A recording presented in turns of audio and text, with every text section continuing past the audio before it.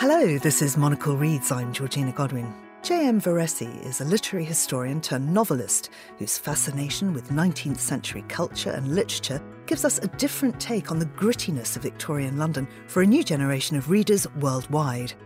His new book, The Company, intricately weaves together historical fiction with a gothic thriller that's set against the backdrop of the brutal history of London's wallpaper industry.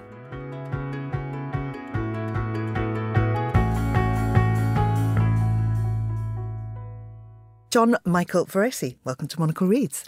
Thank you, Georgina. That's a great intro. Thank you. Well, it's lovely to have you here, and we particularly love it when people are visiting London and make time to come into the studio. I want to just dive into we've just been talking about your background, half Italian, half Polish. You grew up in America, and just talking about your sort of early life. What were your early literary influences? So Dickens was always a very early influence. My father passed away when I was very young. My family was a little bit split apart. And so I was on my own a lot, and I did a lot of reading. In Miami? In Miami, yes, in Miami. My family, as we were talking earlier, my family, which comes from Polish immigrants and Italian immigrants, were not terribly college educated. In fact, I was the first to go to college in my family. But I had some influences, notably the mother of a close friend of mine in Miami was extremely literary. They had a library in their house. Most people in Miami do not have a library in their house. They had a bona fide library. And that mother of my friend gave me my first copy of Dickens when I was about 14. Which one was it? It was Pickwick Papers. I had expressed an interest in it, and she said, if you're going to read Dickens, you must start at the beginning. And she handed me a copy of Pickwick Papers. And that sort of started my real literary trajectory. I'd always been a reader before that, reading children's books in school and things like books for young adults and things like that. But it was with that gift of Pickwick Papers, that's where my real literary career began, I feel. And, most people, well, at least most people in the States, I know it's different over here, but a lot of people in the States will shy away from Dickens because the books are so long. But that's precisely what I liked about Dickens's books, was that you could really be with them for long periods of time because they were so long. So I started to tear through them, and that led me to college and then graduate school, and a long journey with Dickens that lasted now over 3 decades. That's extraordinary. I mean, as you say, your work, your nonfiction, your literary criticism and all the rest of it has been focused on Dickens, with a particular interest in his early novels. That's an interesting question. So actually, it's a particular interest in his publication history. So Robert Patton, who taught at Rice for many years, was one of my thesis advisors. And he is sort of, with John Sutherland here in the UK, they're two of the great scholars of publication history, the mechanics of publication, the relationships with the publishing houses, the contracts that were negotiated, all of that kind of stuff. And I got very interested in that aspect of Victorian publishing, serial publication. Many of the Victorian novelists, as you know, were publishing serially.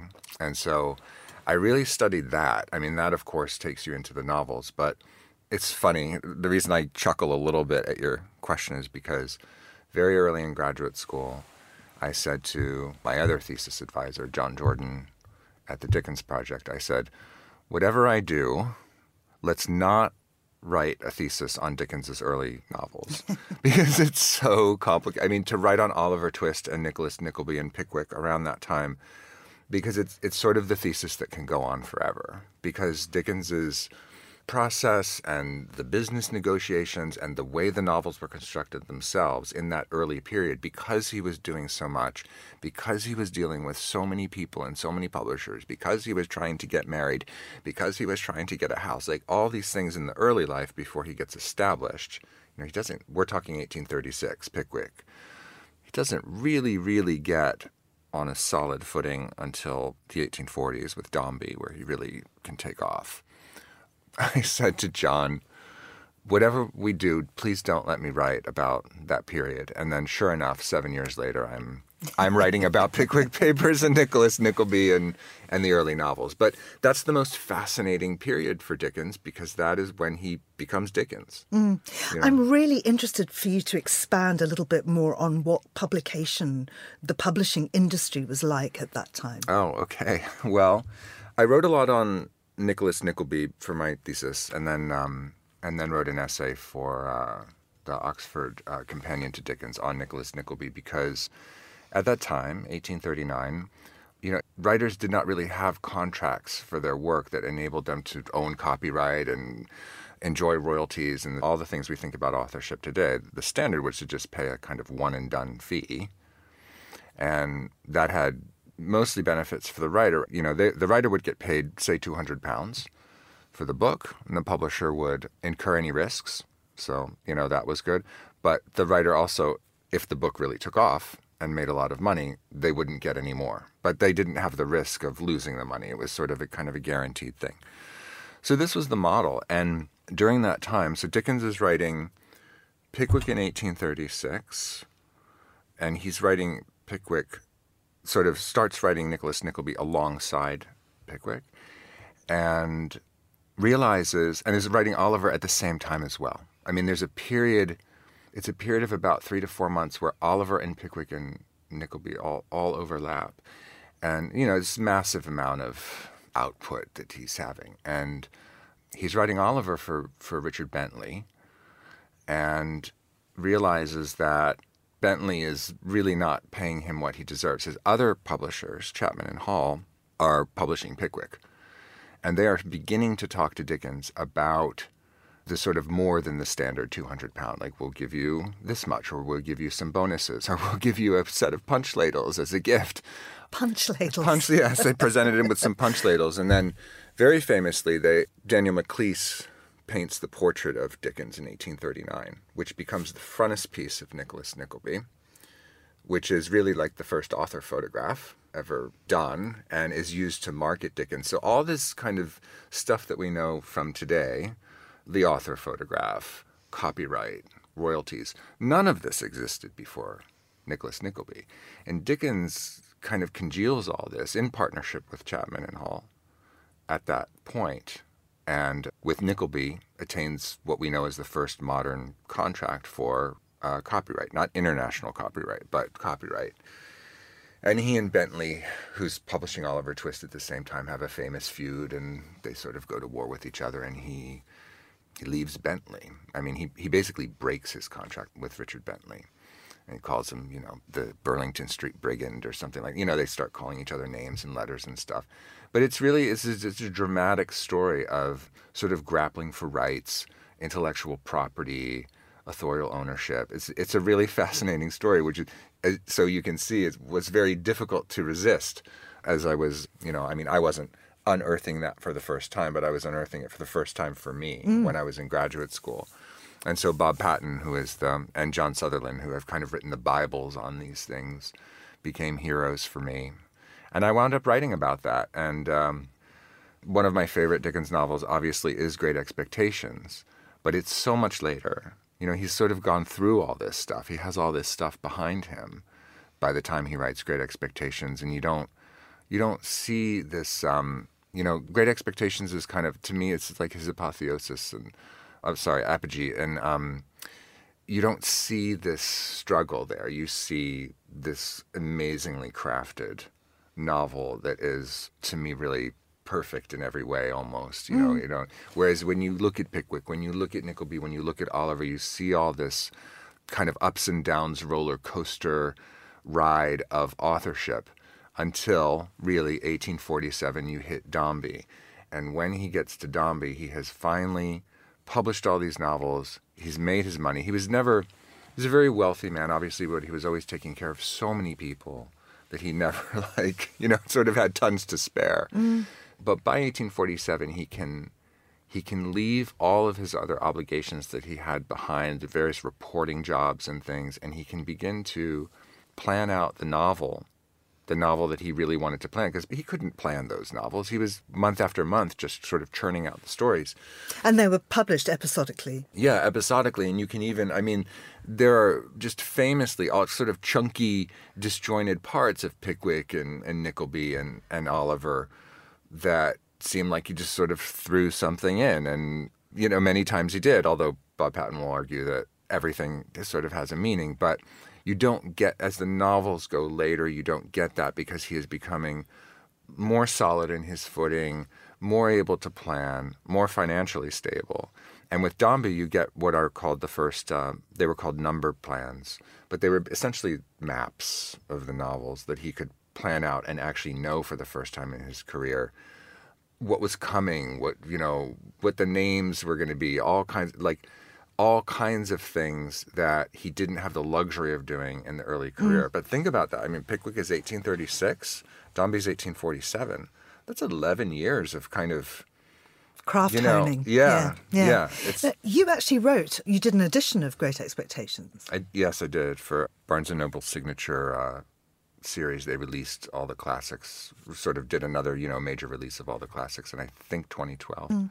Let's talk about your fiction now. Sure. Your debut novel, The Spirit Photographer. Now, that's based on a real story? Yes, like The Company, it's based on a real phenomenon, which is spirit photography. So in the mid-19th century, right around the time of the Civil War, right before it started in the U.S., basically some photographers discovered what is essentially double exposure, to what we would know of as double exposure. But back then, the photographs are taken on glass plates, wet plate collodion process it's called. And what basically happened in one instance was, because photos were taken on glass plates, the plates could be reused. If you had an image that you didn't like, you could kind of wash the silver off and reuse the plate. So what we think happened is that a plate was imperfectly cleaned with some residue of a figure on it, and then another picture was taken on top of it. And this was, we think, probably what the first quote-unquote spirit photograph was. So this was a huge phenomenon in the 19th century in the U.S., sort of taking these spirit photographs, selling them as spirit photographs. And remember, the Civil War, 1 out of 4 men in the South never came back from the Civil War, right? 1 out of 6 men from the North never came back from the Civil War. So in the 1860s, this is a nation in mourning. This is people desperate to reconnect with the dead. The spiritualist movement starts in the 1850s in the U.S. and then continues to rise through the rest of the 19th century in the U.S. This is a nation desperate to connect with loved ones who are gone. So it's a perfect sort of breeding ground for con men who are trying to sell spirit photographs to a large population for a lot of money, and they do. So that's the sort of real life, just like the arsenic wallpaper scandals are based on a kind of a real, almost scientific kind of thing going on in the late 19th century here. The same thing is true of spirit photography. And so with me, the novels always start with some kind of image. And the image for the spirit photography one was this idea popped into my head one day of the con man developing the picture, but instead of the ghost that he staged in the negative, something else comes up that he didn't put there. So you gasped. Yeah. That's exactly what my agent did when I told him the story. Let's talk about The Company. Sure. Now, this centres on something you've already alluded to, which was the great arsenic wallpaper scandal. Mm-hmm. Tell us more. So in the mid-18th century, a color was invented called Scheele's green. It was a derivative of, it was invented by this chemist, Scheele, Swedish. And it was a brilliant, brilliant green that you would recognize because it's become just part of our culture. It was an emerald, but a milky emerald. If you know the Farrow and Ball colors, they actually have a color called arsenic green, which is very similar to that Scheele's green, or Paris green it was also called, that was developed in the late 18th century. This color became a rage. People just went crazy for it, and it became not just color for wallpaper, but a color for many things: clothing, hats, upholstery, you name it, paper. The problem with it is that it was derived from copper arsenate, which was arsenic, which is basically arsenic. Arsenic is a byproduct of copper mining. So it was used, though, to attain that brilliant color, but then later found to be able to enhance any color. So Lucinda Hawksley, who's written this marvelous, marvelous book, Bitten by Witch Fever, which is a history of the arsenic in domestic product, in wallpaper, but also generally in domestic products book. Brilliant book that enabled me to write this book. She talks so much about how this just made its way into the way we live, how arsenic just kind of found its way in. And there are samples in this book of hers, in Bitten by Witch Fever, that are not real ones, of course, reproductions, of brown wallpapers, of red wallpapers, of silver gray wallpapers, all from the National Archives, all of them containing massive amounts of arsenic. So it was not just the greens that the companies were putting it into. That becomes a very important part in the book, actually, and there's a conversation where they're actually talking about it. But it speaks to the ubiquity of the chemical in the wallpaper And products. so what would happen to people who were living alongside these wallpapers? Well, they'd get very sick, obviously, but, all symptoms, headaches, stomach aches, red, itchy eyes, lacerations, bleeding noses, you name it, there were symptoms. And that was one of the reasons why it was so difficult to identify arsenic poisoning and why so many people were in denial of arsenic poisoning for so long, because the symptoms just mirrored other diseases, diphtheria being a big one. You'd have children dying. Victorian period mortality is just greater than it is today, right? So people are dying, people are sick from all kinds of things. And it just sort of looks like people are dying as they normally die in the Victorian period, right? But so it's hard to attach the arsenic to an actual disease because there were no specific symptoms that were just specific to the arsenic. The way it was eventually figured out, people just started putting two and two together. Person X installs wallpaper in his study, suddenly starts getting sick, goes away for a week, feels better, comes back and works in the study and is sick. That's literally how people started to calculate it, doctors started to calculate it. Queen Victoria, I think it was rather late, I want to say 1888, don't quote me on that, there was a guest, and I think in one of the palaces, I think it was Buckingham Palace, who got very sick from the wallpaper. She had it all removed. Extraordinary. But another really extraordinary part of it is that Europe has banned, obviously, anything like that. Yes. Britain hasn't. No, to this day, the UK still has no laws against arsenic in domestic wallpaper. So you've taken this real scandal and you've crafted this wonderful Gothic thriller around it about a company that makes this paper. Suddenly the person that runs it dies, and then there's his heirs, or are they his heirs? Right. It's all kind of wonderful sort of mystery, suspense, and the very grittiness of London in the background. That whole, I guess, in a way, an homage to Dickens. He tells us what London was like then. Well, this whole structure of the novel is an homage to Dickens because the company is modeled on Dombey and Son, the company of Dombey and Son. That's how my research for this particular company was Dombey and Son. And even the setting, which is Marylebone, and even the house, the haunted house that I chose is the house, I believe, is the house he modeled Dombey and Son, which is right off of Weymouth. Those people are going to get harassed now. But, no, but we're literally, half a mile from there, less. No, we're in the neighborhood. We're completely in the neighborhood. But this neighborhood, Marylebone, is where Mr. Dombey lives, in this elegant, wonderful house that a mercantile, not an aristocratic, it's very important, is a mercantile family, very wealthy, would live in. And the whole thing takes place around, in Harley Street, and the Harley Street doctors are there. They start setting up shop in the 1850s, and the dead father in the book hates that the doctors are there because the doctors are, of course, the ones who will start flagging this. So they're right around the corner from the Harley Street doctors. So early in the novel, she makes, it's narrated by Lucy, the daughter in the family. And early in the novel, she makes a couple references to the doctors or father not liking the doctors and things. That's why. That's why. Because they were the early, knower. Not all doctors, mind you. Not all doctors. It was just like, it's a little bit like the climate denial situation, I have to say. Kind of very similar. William Morris himself was right? The greatest wallpaper manufacturer we know in history, and the greatest denier of the arsenic scandals. He never fessed up to this being a problem. Like many other people, his house was full of wallpaper, and he apparently never got sick. He said he never got sick, and maybe he didn't.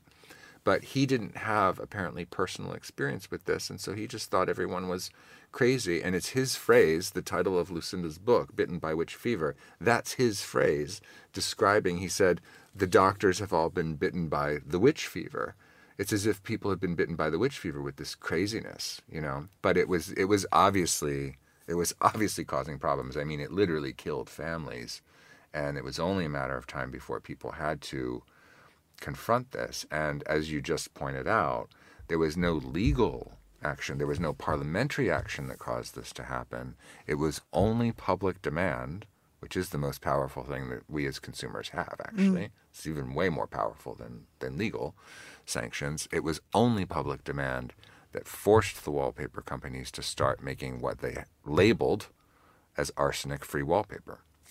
John, we're running out of time, but I just very quickly want you to talk us through the cover design, because it's absolutely beautiful. Yes, thank you. So the cover was designed by one of our brilliant designers at John Murray named Lydia Blogden. And part of my research for the novel obviously involved looking at a lot of wallpaper. And so I had gone into the online archives at the V&A. I'd visited the V&A a bunch of times, but I downloaded a bunch of digital samples from the V&A. It's a wonderful collection online. You can go view thousands, literally, of things. And so I was storing up this collection over the years that I was working on this. And then when it came time to start talking about the cover, my editor, Jay Chandler at Baskerville, asked me what I thought the cover should be. And I had some ideas. And so I sent them a bunch of the samples from the V&A, and they started kind of working with those. But it was really Jade who pulled out a paragraph that's from very early in the novel where Lucy is describing sort of the hallmark wallpaper of the company that's in the father's office that is now her brother John's bedroom. And it's a green, and it's full of arsenic, obviously, but she's describing it, and she's talking about how, as kids, they saw all kinds of different things in it, which is, of course, an important part of the novel. What does one see in the wallpaper? And that what is coming out, what is emerging from the wallpaper becomes a very important thing in the novel, too. And in that paragraph where she's describing their childhood and all the things that they, fantasized about when they were children, there's monkeys, there's pineapples, there's snakes twisting themselves into rivers. Birds and parrots are a very important part of the book. So Jade pulled that paragraph out and gave it to Lydia. And then Lydia just went and did her magic and came up with this gorgeous sample. And literally, it was literally the first draft was almost perfect. And it was so beautiful. We were all just astounded. And then, a little more of this, and maybe this should be yellow, and, that kind of thing. But it was a very collaborative, wonderful effort. And I'm thrilled with it. It's just it's a jewel of a cover, and just a beautiful thing to have regardless of what the book is like. Well, they're both absolutely worth a position on the shelf. Thank you so much, John. Thank you. Thanks for having me. The company is by J.M. Veresi. It's published by Baskerville Press, and it's available now.